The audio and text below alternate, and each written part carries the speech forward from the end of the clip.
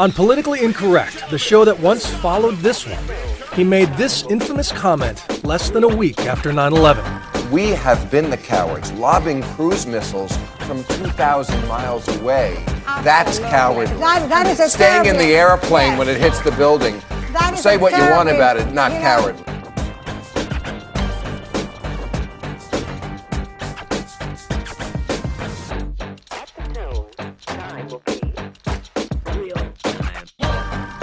New rule, if Islam is the religion of peace, maybe they shouldn't do all those fatwas.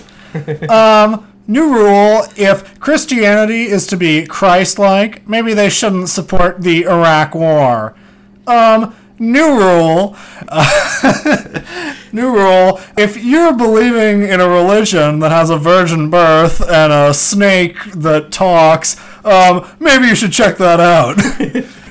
I know what you're thinking. You're thinking, wow, does Bill Maher host this podcast? Well, no, that was actually me doing a very clever impression of Bill Maher. Yeah, there's actually only two of us in the room. But welcome to Michael and Us. Welcome back to Michael and Us. Yeah, it's been so long. I'm Will Sloan. Luke Savage, as always. It's great to be back. It's a new year. I want to say a new leaf, but I think that would probably be disingenuous. Why have we been away for so long? What have you been up to? I mean, do we have good reason? It was Christmas. We were both sick at some point. Yeah, we were both sick, and I don't know. And we had better things. And we had to good do. movies to watch, Yeah. and those are all the reasons. Well, let's see. We went to see.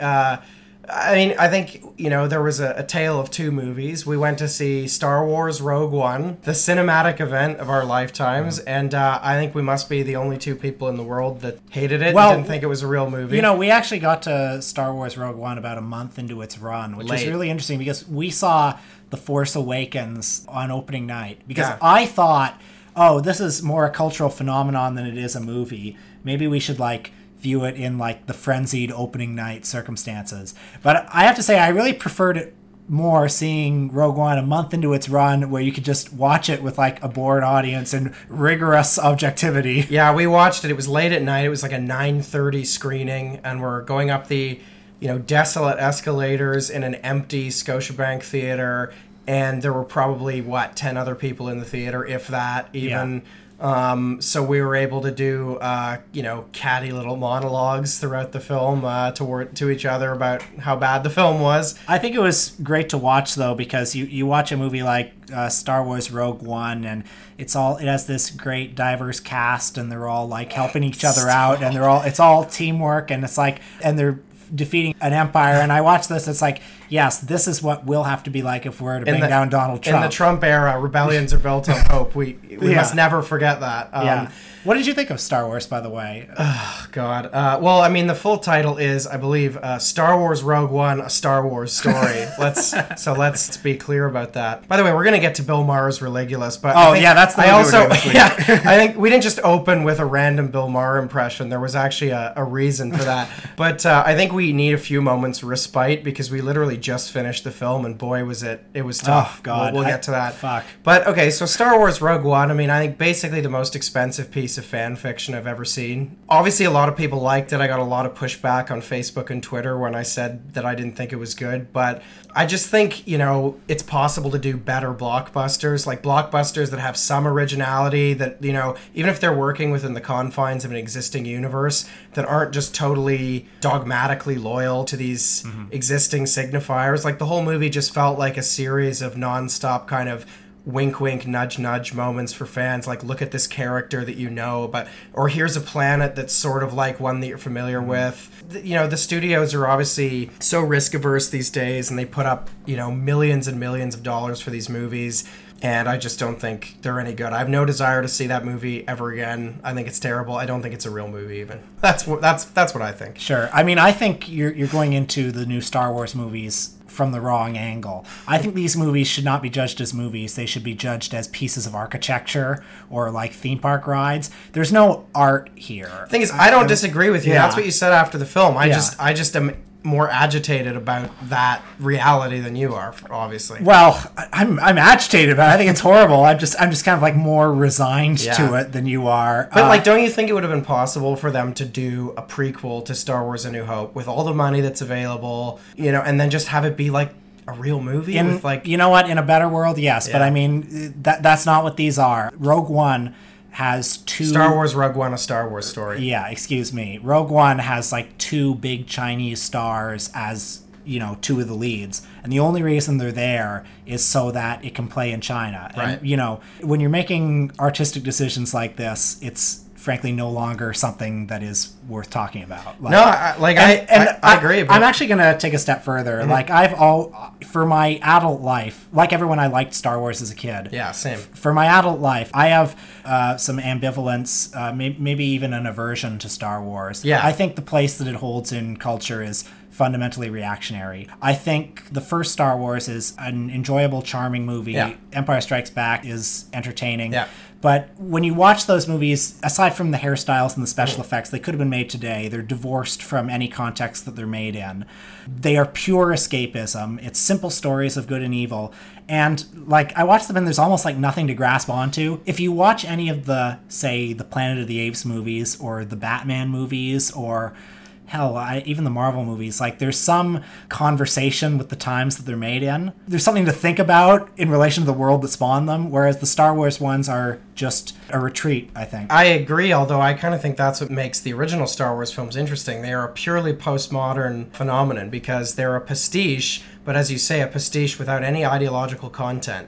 Star Wars, the universe is one without ideology. It's the most just archetypal struggle between good and evil, a kind of not substantiated, what is the rebellion's like agenda? Yeah. Why does the Empire want to rule? Who even cares? It doesn't matter. Who are the people that like work for the Empire? Presumably they have some kind of like popular base or something. We never see that, But then at the same time, like the films consist of all these reference points taken from Kurosawa and taken from Westerns. Mm-hmm. And, I think that's interesting. They are post-modernity, exemplified, just meaning kind of pulled from a random assemblage of parts that, as you say, has no, deeper sinews in kind of culture. But to me, like, the first time you do that with the original trilogy, it's interesting. And now we're like postmodern. And now it's like a snake eating its tail. Yeah, exactly. You have these films which only consist of like their own reference points. It's a pastiche of a pastiche. Yeah, and I also don't like that the Star Wars franchise is now like the Marvel franchise. It's a franchise, where first of all. Where it's no one movie is a standalone movie. Yeah. Like everything is always, building up to something else. Yeah. And, this new one, Rogue One, is totally incoherent if you haven't seen A New Hope. No. But of course, like, I think that the film is a perfect metaphor for where Star Wars has ended up. So, spoilers, I guess, skip this part if you actually care. But, this is a film that has a CGI'd Peter Cushing and a CGI'd Carrie Fisher that are actually, like, the Peter Cushing character especially is like an actual character in the movie. Yeah. He's like more than a prop. He's in like 5 or 6 scenes. Yeah, and he looks ridiculous. He looks like a character plucked from a video game and put in the movie. You have that, and then you have the fact that when they're designing a prequel for A New Hope, there's an obvious kind of conceptual problem, which is that none of the characters that they invented for this movie appear in A New Hope. So how do they do that? How do they reconcile it as a prequel? Well, they do so by just building up these characters for 2 hours and then just killing them all in like a single scene at the end. They all die. They're all just wiped from existence. And bizarrely, there's no kind of memorializations to them in episodes 4, 5, or 6, which is kind of interesting. Anyway, I thought that it was great Terrible. to see the bloops and bleeps and the sounds and the spaceships from my childhood. Yeah. It reminded me of being in my childhood. Like, honestly, like, I know that Star Wars is a nostalgia brand, but like, when all you see anymore is Star Wars, when Star Wars is just like inundating our lives every day, like, where is the nostalgic delight in seeing any of this stuff? And you made a really good point after we saw the film, which was that, like, okay, so we're in an age now that I think, Star Wars aside, there's lots of other things this applies to. We're in a cultural moment that's uniquely cashing in on nostalgia, right? You have, TV shows like Stranger Things. You have a whole series of blockbusters that are remakes of, 70s or 80s or even 90s movies now.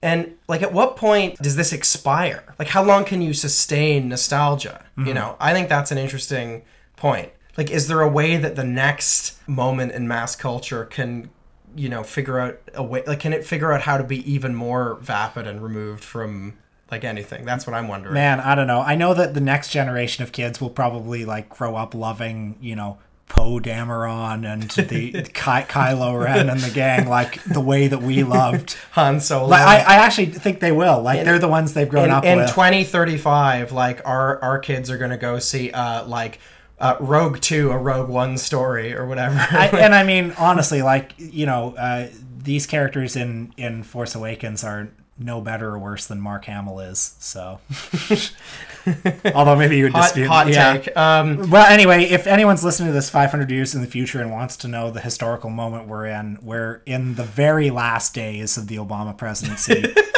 The very final dying embers. He just gave his farewell speech. Trump is going to take over. But we decided to take a look back to the dying days of another presidency, George W. Bush, and the release of a 2008 film called Religulous, also known as Religulous. A film directed by Larry Charles, who did Borat, and I guess hosted by Bill Maher, liberal firebrand Bill Maher. Bless me, Father, for I have sinned. It has been 40 years since my last confession. We're making a documentary about religion. Oh boy. Why doesn't he just obliterate the devil and therefore get rid of evil in the world? He will. He will? Yeah, What's he waiting for? I believe that God wants everybody to be free. That's what I believe. And that's part of my foreign policy. You're a senator. It worries me that people are running my country who believe in a talking snake. You don't have to pass an IQ test to be in the Senate, though. So you would agree that even if a billion people believe something, it can still be ridiculous? Absolutely. How we define what is crazy or not crazy about religions is ultimately up to how we define crazy. You start disputing my God, and you got a problem. Does that make me crazy? Isn't that something called a Moshokodo Mazada? Does that make me crazy?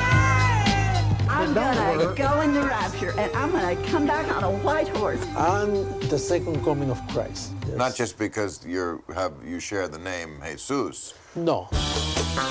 Gay Muslim activist, that is a very rare job description. You guys have big ones. If Santa Claus can hit every house in the world on one I don't night, believe in Santa Claus. Of course not. That's one man flying all around the world and dropping presents out of chimney. One man hearing everybody murmur to him at the same time. That I get.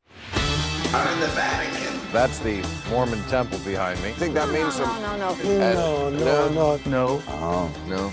No. Yeah. I'm wrong about everything. Religulous. God knows what could have been accomplished in this world. Weren't expecting that. Is that God? That's the voice of God. Is that God?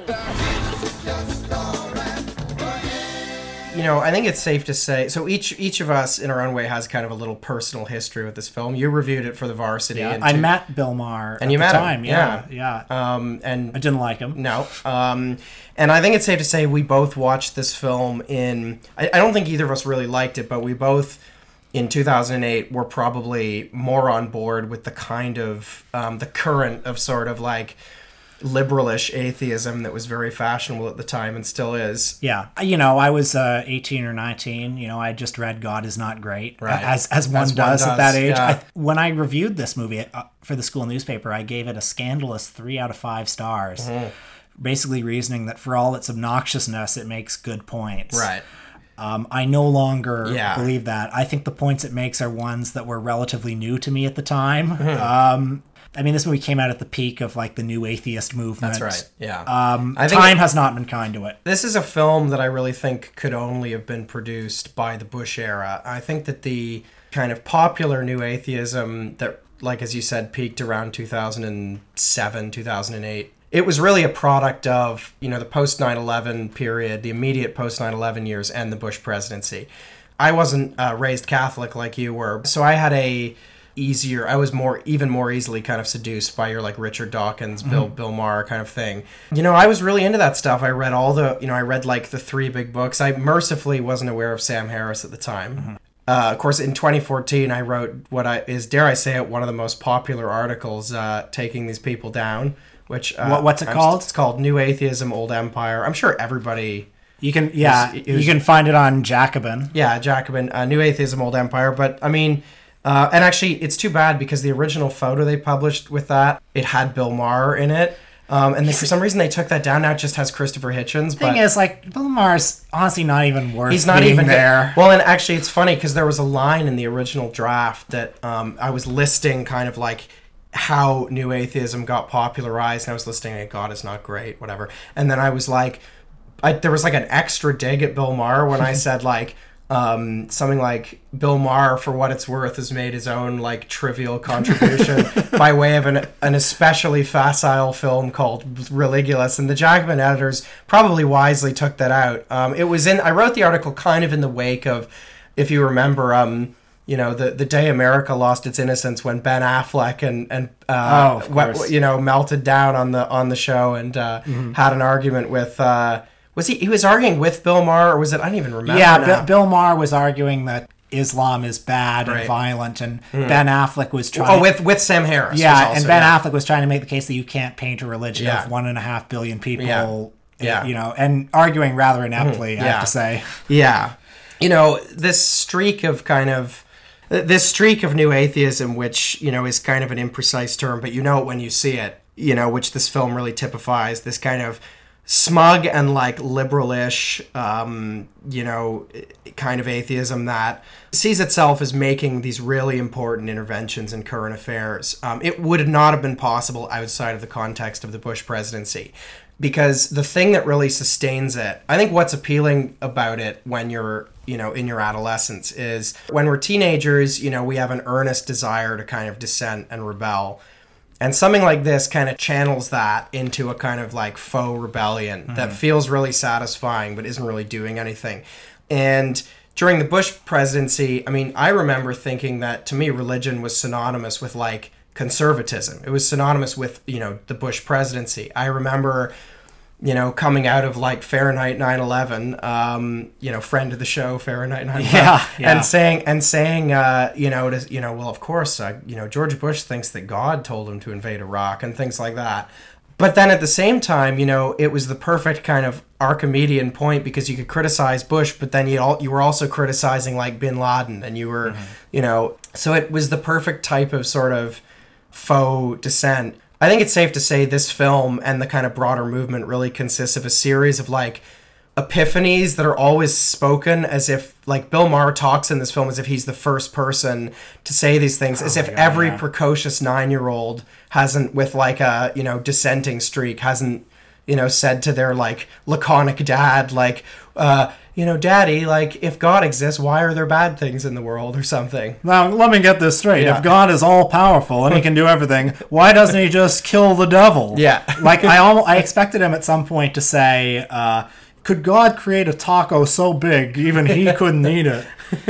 I think, the other reason why a movie like this appeals to, like, late teenagers is because it essentially comes down to some very simple principles. That's right. Like, Hitchens' famous phrase, religion poisons everything. It's a one-size-fits-all solution to all the world's problems. Right. The Israel-Palestine conflict, it's religion. You know, the Iraq War, it's religion. Well, and, Hitchens took that so far that he even had to, like, invent history. So it's really funny in God Is Not Great when he refers to, what are called the Troubles in Ireland as if it was, like, a religious conflict. And, certainly, like, a schism in Christianity like played a role in it, but like even though he actually was there covering it at the time, like he refers to like the IRA as like a religious gang and stuff. Richard Seymour, who wrote that wonderful takedown of Hitchens Unhitched, he's from Northern Ireland, and he points out that everybody understood that these were two sides that existed to win a war. Like Hitchens is just making up. People would have been very surprised to sort of hear these referred to as like religious gangs. Like it's just completely ridiculous. So yeah, like it's a one-size-fits-all solution that collapses as soon as you introduce like nuance or history. It sees conflict and strife and violence as products of like people's bad ideas, and not as the product of politics. It thinks that religion produces things as opposed to religion being like a labor of interpretation through which people kind of like derive meanings that are specific to their circumstances. Like religion is embedded in culture. And there's two kinds of people that insist that you can only interpret like the Bible literally. You know, it's like people like Bill Maher and like the worst kind of religious fundamentalists. Like frequently in this movie, you know, he's talking to people who, and he's like, he's reading off like all these violent beliefs that they're supposed to have, and then they're like, "Well, I don't believe that," and he's kind of mansplaining it to them. And then he's like, "Well, you should." I think most people who pick up scripture take it literally. Yeah, and you can say whatever you want. You think that means No. I'm wrong about everything. The way I perceive things in the Quran is not about killing infidels or But you have read it or in there. homosexuals. Of course I read the Quran. And you've read those passages. Yeah, I've read those passages. And what passages. did you think when you read them? No, but I explained those passages within the time in which they emerged. But that's not how people read holy books. People don't read holy books and go, well, that was good for then. People read holy books and go, this is the word of God. It's forever. No, I don't That's agree. how most people do it. No, I don't agree. I just don't buy it that these guys are in this state of denial. I think they're just in a state of denial to an outsider. Right. They will not admit anything is wrong with their culture to an outsider. I actually want to say a few words about Bill Maher, just his place in the culture. Mm-hmm. When I was in first year university, I went through a brief spell of his show Real Time with Bill Maher. At that time, at least, it used to be released on a podcast. Right. So I used to forgot about that. Yeah, I used to listen to it as a podcast, and of course, I was just coming into my own as a thinker and wanted to learn about how bad George W. Bush was. So of course, I listened to it. Yeah. I think Bill Maher. We see in this movie some clips of his early stand-up, which is some of the worst stand-up comedy I've ever seen in my life. There was a bit that he does in the movie about. What is the process that creates circumcision? I mean, can you imagine being the first guy to say, now wait a minute, let me get this straight? Lowest hanging fruit and the laziest possible take on it. Yeah. Teenagers and early 20-somethings are attracted to a comedian like this particular school of angry white man with all the answers comedy. I loved Bill Hicks. Inevitably we were going to get to Bill Hicks. Yeah. I think that there's a certain kind of comedian who gets praised for being like a prophet and a truth teller. I've heard Norm Macdonald and others pose a real comedian Norm Macdonald. I heard Norm Macdonald say, the last funny person. I believe that the chief job of a comedian is to be funny. Like sometimes I see a guy like Bill Maher and I think, okay, you couldn't hack it as a public intellectual. Right. So you coat everything. I also feel this way about somebody like Andy Borowitz or anyone who writes those comedy news articles where it's like, oh, you weren't good enough to write an actual op-ed. Yeah. So that's right. Well, it's and we were talking about this off mic before. It's like so much of what people think of as comedy now is just like people making good points. Yeah. It's people uttering truisms, for an liturgically for an audience that already agrees with them. I mean, what is even the difference? But like, you have someone like Keith Olbermann, who isn't even, who doesn't, contend to be a comedian. He fancies himself funny sometimes. I guess he thinks he's funny, but like, what is even the difference between, like, what is even the line between someone like him and Bill Maher? Except like a slightly different delivery style. I saw a comedy article on a purported comedy site recently that specializes in fake news that's not The Onion and that's Canadian. The headline was something along the lines of, President Obama refrains from tweeting because he's a goddamn adult, or something like that. Oh, wow. Which is not funny. No. It's the easiest possible take on that topic. But I actually want to read a quote by Norm Macdonald about Bill Maher. In The Hollywood Reporter, somebody asked him, what about Bill Maher? He's both political and an outspoken atheist. God. Norm Macdonald says, yeah, I find him completely unfunny. Like, maybe the unfunniest person I've ever encountered that's called a comedian. I like his show because of the arguing back and forth, and he knows a lot about politics. But the worst is when he forces you to sit on the panel while he does new rules, which are just a bunch of jokes. You have to sit there a foot from the dude with a camera in your face. You think he would just excuse them, but no, you have to sit there and watch. And then later on, Norm Macdonald says, one time Bill Maher was on Meet the Press and it was hilarious. George Will tore into him because once you get in with the big boys who actually do it for a living, it doesn't matter what you know. George Will had huge contempt for him and was slapping him around, and suddenly Bill Maher wasn't confident at all anymore.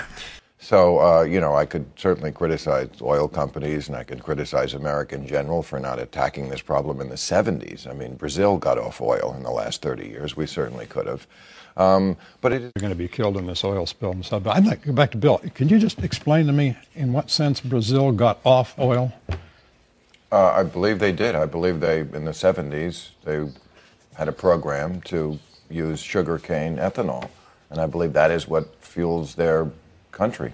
I think they still burn a lot of oil and have a lot of it offshore. Yeah, I mean, that's right. I mean, I'm not a fan of George Will, obviously, but like that's exactly right. Like somebody who's like a professional public intellectual and kind of has more than talking points, you know, like at least has some kind of ideological outlook or whatever. I feel like that is why Bill Maher's kind of smarmy demeanor is useful, because he can mask like his lack of nuance, his lack of sophistication in this kind of, you know, court jester, you know, presence, which is pretty much what he's doing throughout this movie. Like so much of it is just him like condescending to, you know, people that are totally defenseless, you know. Yeah, but let's get into a little bit of the movie structure or lack thereof. Because this is among the most scattershot documentaries I've ever seen. But it opens with Bill Maher, you know, sitting in the backseat of a car. This is kind of what structures the movie. These backseat interviews of just him like riffing. It's him and a disembodied interlocutor whose voice has the exact same like smarmy cadence as his does. And towards the beginning of the movie, we see him say, you know, there are so many people who seem like rational people who go to church and believe in a talking snake and a virgin birth. And I've got to understand why I've got to understand, which is so disingenuous. And then he spends the rest of the movie just like slapping people around. And then the music, the sort of like intro music to the film is The Seeker by The Who, which I think is a really disingenuous use of the song, because it's like, they call me the Seeker, I've been searching low and high, won't get what I'm after till the day I die. Like, Bill Maher is not, like, earnestly seeking, just like, well, not friend of the show, I mean, you know, inspiration for the show, god of the show, Michael Moore, it's performance art, right? He's not going to, you know, he's not like a documentarian who's going to, like, find stuff out and, you know, who then offers commentary, like, you know, I mean, obvious example, like Werner Herzog, like, goes to find stuff out, and then he might offer commentary after on the conversation.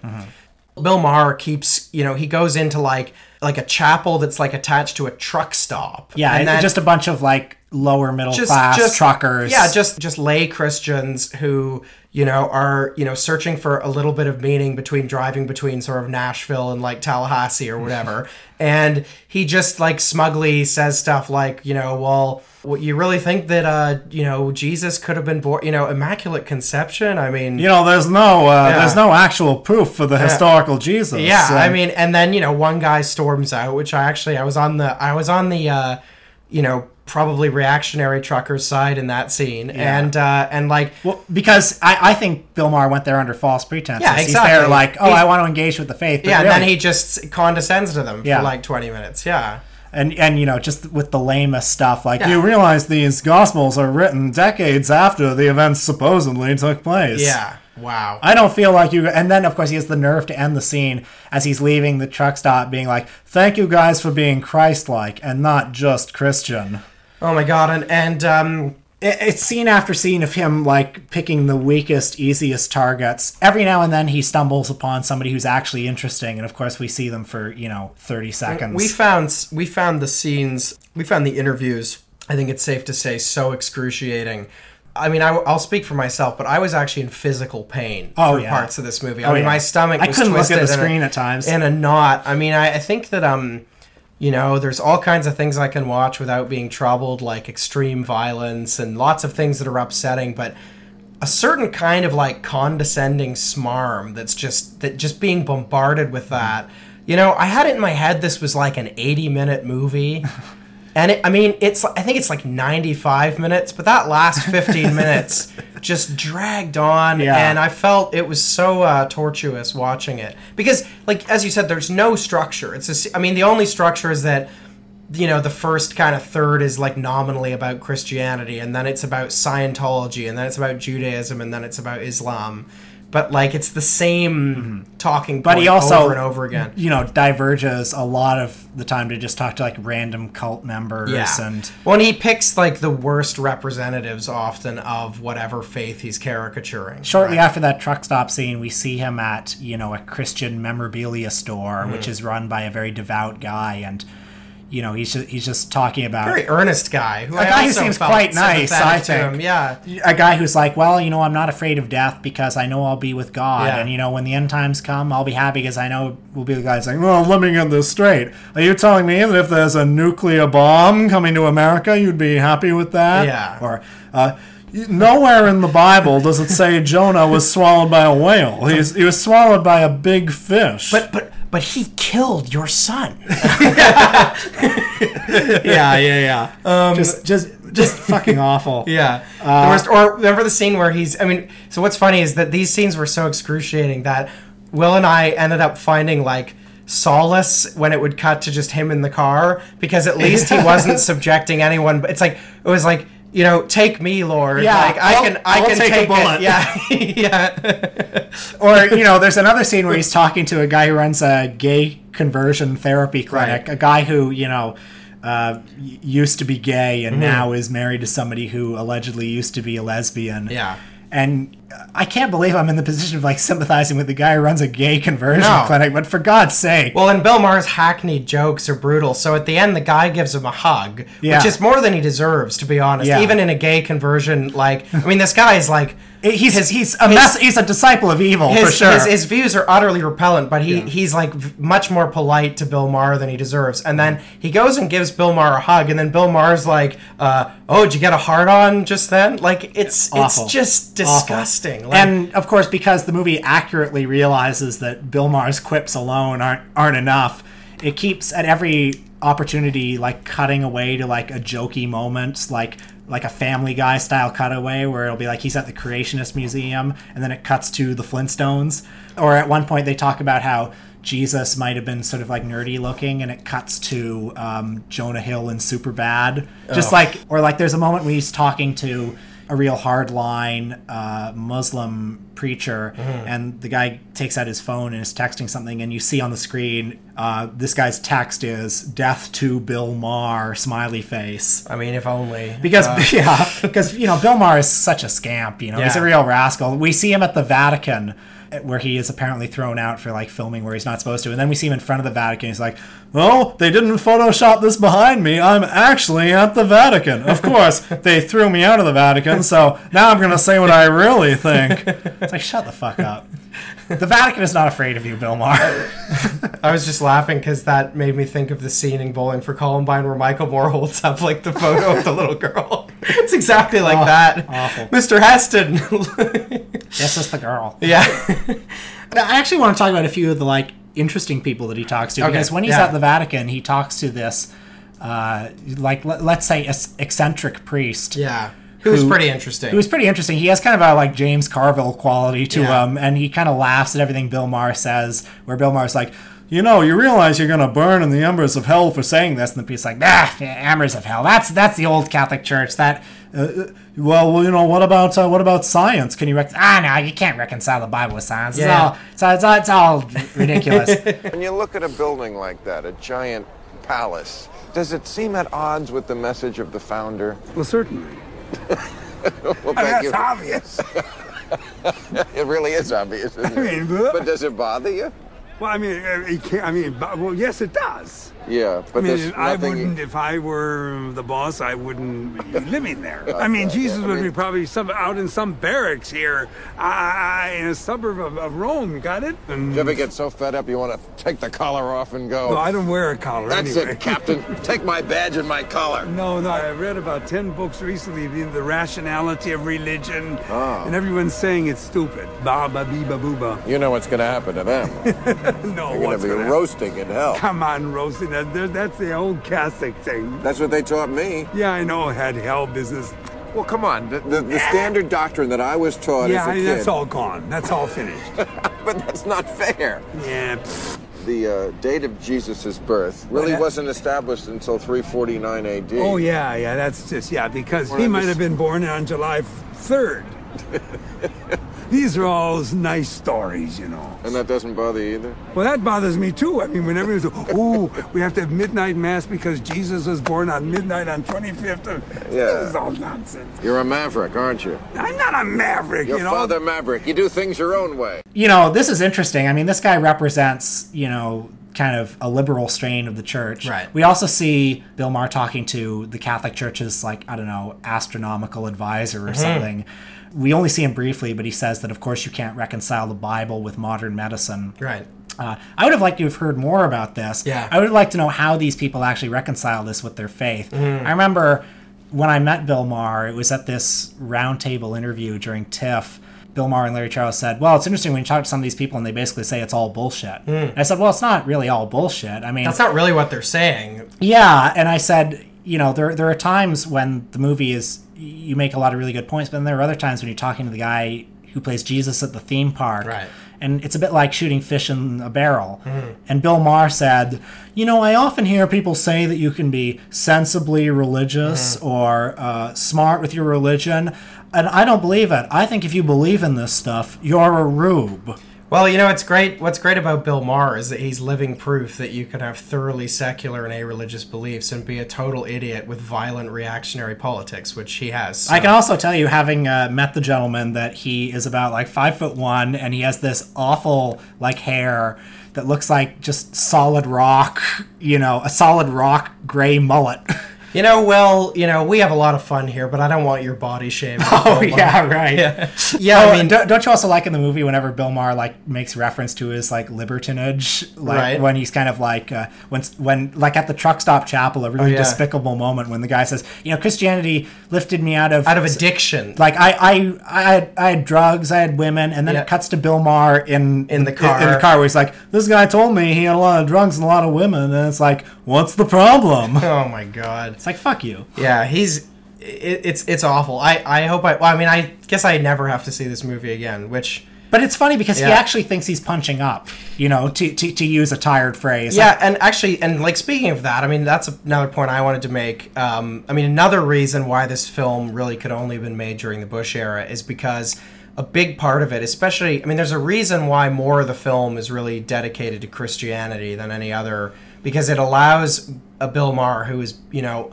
a typical like blue state metropolitan, it allows him to descend on the rubish South that, you know, gave us George Bush, and to like, you know, talk to like poor people and talk down to them and, you know, maintain the moral high ground right somehow. So it was just, you know, it was part of this moment that, you know, just like you know, I think that it's safe to say there's a moment now where a certain kind of like a certain strand of liberalism, it talks about, you know, poor white people in a way that they would consider extremely problematic if it was directed at any other group in this kind of blanket way.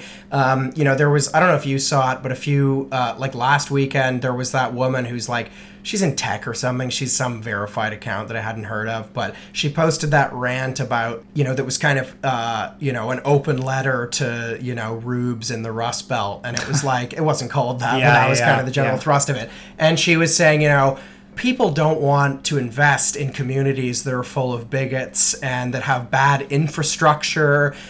She was like, you know, these towns, they're so crummy. They just have like, they're full of racists, and they just have like a few bars and like maybe a movie theater, and get some fiber optic cable, maybe elect a progressive city council and build some like, you know, build some infrastructure, and then we'll talk about like investing in, you know, that kind of bourgeois like smugness, which clothes itself in this language of like, well, you know, we're being socially conscientious. That's the trick Bill Maher is playing here, and what he's doing is a very early incarnation of this trick. It's like, let's invent a socially acceptable way to make blanket statements about poor people and how they need like moral regeneration, and how to extend the metaphor even further, or just to extend the example rather even further. Like, Hillary didn't lose the Rust Belt because of decades of bad trade deals and deindustrialization, Democrats not serving these communities, whatever. She lost it because people are stupid. And people in New York and California and, you know, places like Orange County and suburbs of Philadelphia filled with the Republican voters who came out in droves to support Hillary as per her own strategy. You know, they're smart and these people are dumb. And that's all there is to politics. That's the schism in politics. That is the, you know, Unite Blue, Andy Borowitz, Bill Maher ontology of politics. And I think, you know, New Atheism, I'm sure, you know, it's been around for a long time, but I think New Atheism, and Bill Maher especially, was like a really early and like unfortunately, very culturally potent example of it. Yeah, there's real genre of think piece these days that's like, do you remember the one that was in the Daily Costs where it was, don't feel bad for coal miners losing their health care. This is what they voted for. Right. Paul Krugman, Nobel Prize winning economist Paul Krugman, who's now reduced to tweeting like David Brock invented hashtags and Russia conspiracy theories, also tweeted something about how like you shouldn't feel bad for these people. This is what they voted for, just saying, or something. That's the compassionate liberalism of Paul Krugman right there. I think that, this kind of particular anti-religious streak that this film has, really could not have existed outside of like a context where so many people, including us, I think it's safe to say, really saw like religion as kind of a singularity that was like uniquely oppressive and that was synonymous with like the dumb people that voted for George Bush. And this film is really tapping into that. And now people have sort of invented other ways to make the same argument. There are innumerable ways, of course, that you can condescend to poor people. The bourgeoisie is very inventive in this respect. But like this was an early and potent example of it. And you still find it everywhere. I mean, when I wrote that article for Jacobin, like all the responses to it, quoting Sam Harris, quoting Bill Maher sometimes, whatever, they were always like tweeted at me as if I'd never thought of this before, as if they were the first person saying it, even though they knew it was secondhand because they were quoting somebody. It's a way of thinking that, like the most reductive religious practices, really just consists of like a series of reductive kind of talking points that are cited as, or regurgitated ad nauseum as if they're like these revelations.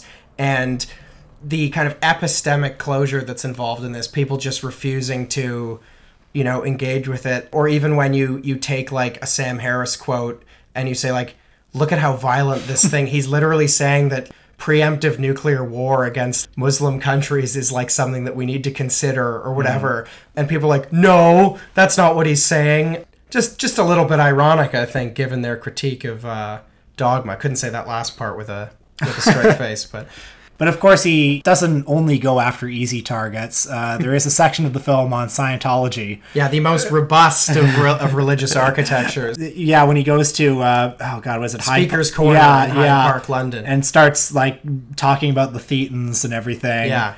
We've all seen the South Park episode. I was remembering that there's that episode, which is, I think, basically where the like popular understanding of the dumb backstory to Scientology comes from. And of course, there was also the South Park episode called All About Mormons that had the like Mormon creation myth. And again, every 15-year-old became an expert on like the Church of Latter-day Saints or whatever. Yeah, everyone was always like, oh, did you know that Brigham Young actually like... Oh, no, it was Joseph Smith, wasn't it? Oh, sorry, it's been a while since I've seen the South Park episode. Shame on you. he had these gold plates so he didn't even show anyone. Yeah. Well, in the South Park episode, of course, we learned that he lost the gold plates and then he had to like have the guy write them again, and he was like, it'll be the same basic story but with like slight differences or whatever, because he was trying to do it from memory. Yeah. Burn. Owned. There are a few characters in this movie who I kind of liked, though. Like, aside from that guy at the Vatican, there was the guy who claimed that he was the second coming of Jesus. He was hilarious. This Puerto Rican guy who actually fundamentally misinterpreted the gospel. He didn't realize that the second coming is the reincarnation of Christ or the reappearance of Christ. He thought it was like he's part of the bloodline of Christ, so he's a descendant of Christ. He's amazing. And Bill Maher actually takes a different approach interviewing him. He basically interviews him just deadpan. Well, it's like this guy is such a charlatan that it's like, it's just amazing. So, Bill Maher will say something like, I always find it strange how when God picks a prophet, he takes them aside, he picks somebody like St. Paul or you, and then the guy says, yes, I am the prophet. Yeah. Just totally straight-faced. Jesus of Nazareth had a wife, so after they killed him, his seed kept going, maybe through France, Spain, and then from Spain came to Puerto Rico. The bloodline comes from Abraham to David to Jesus of Nazareth, Jesus of Nazareth, me. Okay, I thought a second coming was the reincarnation of the Christ himself, not a descendant of. No. No. He's a descendant. Descendant. Oh. But yeah, I mean, even a fun moment like that just speaks to what's wrong with this movie, which is that he picks some interesting interview subjects, some just total fringe people. Like he talks to this guy Geert Wilders. He talks to Geert Wilders, who leads the extremely far right neo-fascist party, the Party for Freedom, and he gets this guy to back him up on what he's saying about Islam. Yeah, which is just unbelievable. Like what Geert Wilders wants to like ban minarets and like mosques, and he wants to ban immigration, like Muslim immigration and stuff. Not unlike some of the stuff Donald Trump said over the past couple years, but. Of course, it's really funny because Bill Maher now wants to like save George Bush, and there was that recent. The media cried wolf last time. Yeah, you remember that? Yeah, well, it's like him talking to David Frum, yet another like Bush era Republican who's been successfully rehabilitated because he's not like. And now, like, even Fox News, like, Megyn Kelly is, like, woke now. Yeah. Like, Megyn Kelly, who did a whole segment about the evil of having a black Santa or whatever. The most famous example, Samantha Bee palling around with Glenn Beck because it's all of us against Trumpism. I mean, it's ridiculous. But, he talks to, like, this one guy who it's his business to sell these really elaborate machines to Orthodox Jewish people so that they can technically do things during the Sabbath with that. It's a way of gaming the theology. Yeah. So there's like a phone where all the buttons are already pressed down. So when you press the button with a little rod, which is technically like relieving the button, so you're not actually pressing it. Yeah. Which is, it's funny on its own, just as a like, can you believe this exists? Yeah. But it is in no way in the mainstream of Judaism. No. Like I can't believe that like more than 10 people have bought this. No. This guy is but it's all just indiscriminately thrown in this movie as if it's all the same thing. This guy is just like the kind of vulgar entrepreneur that you find everywhere. You find people doing that in like secular culture too. Like, And, there's the famous scene where he talks to the guy at the theme park playing Jesus. That was very hard to watch. What is their... I don't know. I don't even want to talk about it. It's so stupid. But, the movie ends with Bill Maher at the site in Israel where supposedly the rapture is going to take place. Right. Am I right? Yeah. And he does this final monologue to the camera. It's one moment of kind of full-on earnestness. It's Charlie Chaplin at the end of The Great Dictator. He's a prophet, yeah. It's Jon Stewart at the end of The Rally to Restore Sanity. It's, more of that, yeah. There comes a point when mere laughs are not enough to express the point, and we have to put on our serious faces. Yeah, it's like, well, seriously, folks, we've had a lot of fun tonight. And this speech was... It's like the moment in Jerry Springer at the end when he's like, what have we learned today? But this speech is like just one of the most awful things I've ever heard in my life. Just the sheer smugness with which he says it, where he says...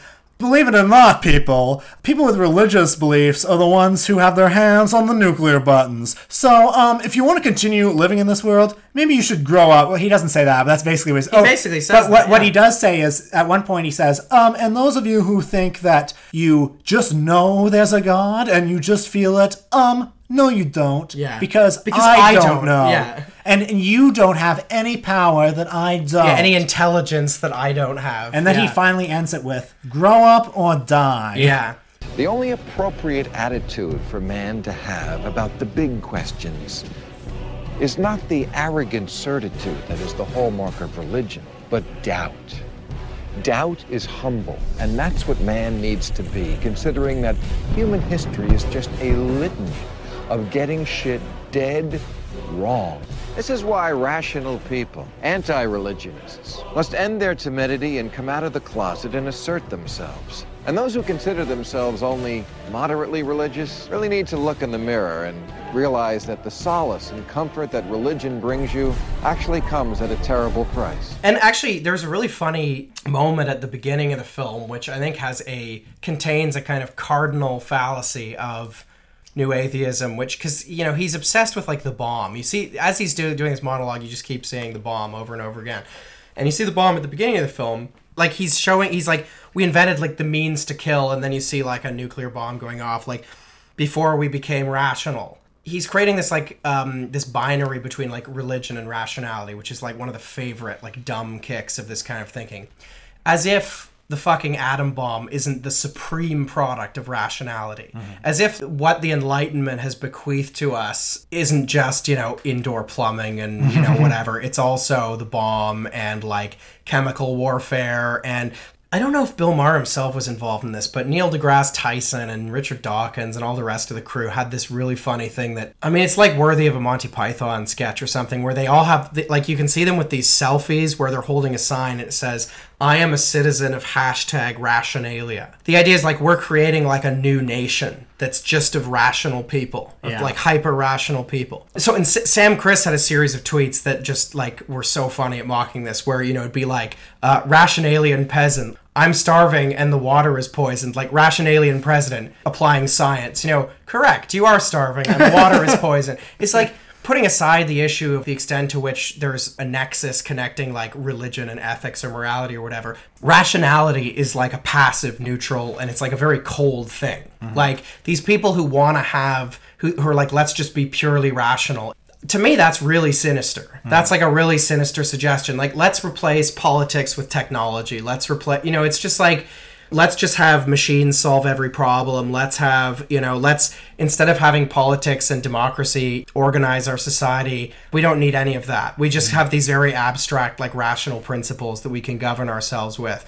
That's not only a stupid idea, it's just an incoherent idea. And this film, I guess, you know, doesn't even communicate. It communicates a dumb idea badly, but like, the fact that Bill Maher, he's like, we invented the means to kill before we invented rationality, and then image that he shows with that is like the bomb going off, as if that isn't like the zenith of, like, Enlightenment rationality. That just shows that he's the dumb one. That's what I'm saying. Well, that would be a great note to end on, except that I have one more point I want to raise about the movie, which is maybe the worst joke I've ever heard in my life. There's a scene where Bill Maher is at the site of Sodom and Gomorrah.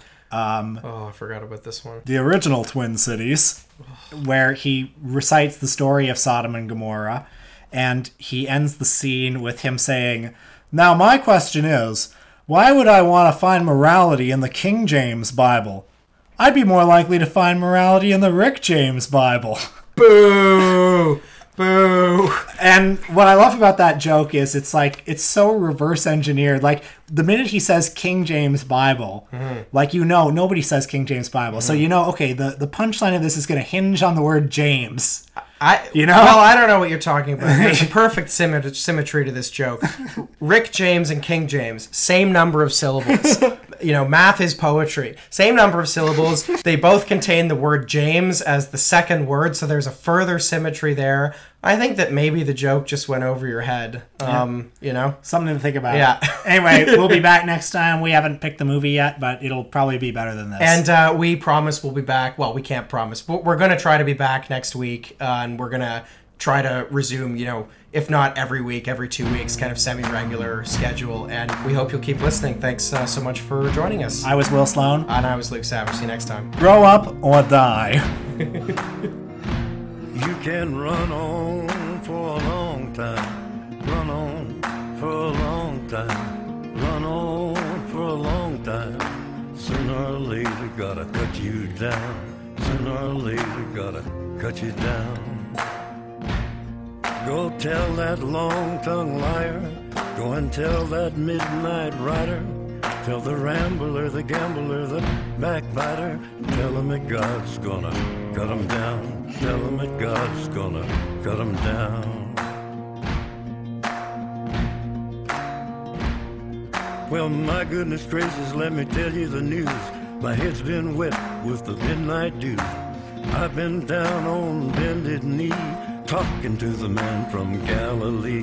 He spoke to me with a voice so sweet, I thought I heard the shuffle of angels' feet. He called my name and my heart stood still when he said, John, go do my will. Go tell that long-tongued liar. Go and tell that midnight rider. Tell the rambler, the gambler, the backbiter. Tell him that God's gonna cut him down. Tell him that God's gonna cut him down. You can run on for a long time. Run on for a long time. Run on for a long time. Sooner or later, gotta cut you down. Sooner or later, gotta cut you down. Well, you may throw your rock, hide your hand, working in the dark against your fellow man. But as sure as God made black and white, what's done in the dark will be brought to the light. You can run on for a long time, run on for a long time, run on for a long time. Sooner or later, gotta cut you down. Sooner or later, gotta cut you down. Go tell that long-tongued liar, go and tell that midnight rider, tell the rambler, the gambler, the backbiter, tell him that God's gonna cut you down. Tell him that God's gonna cut you down. Tell him that God's gonna cut you down.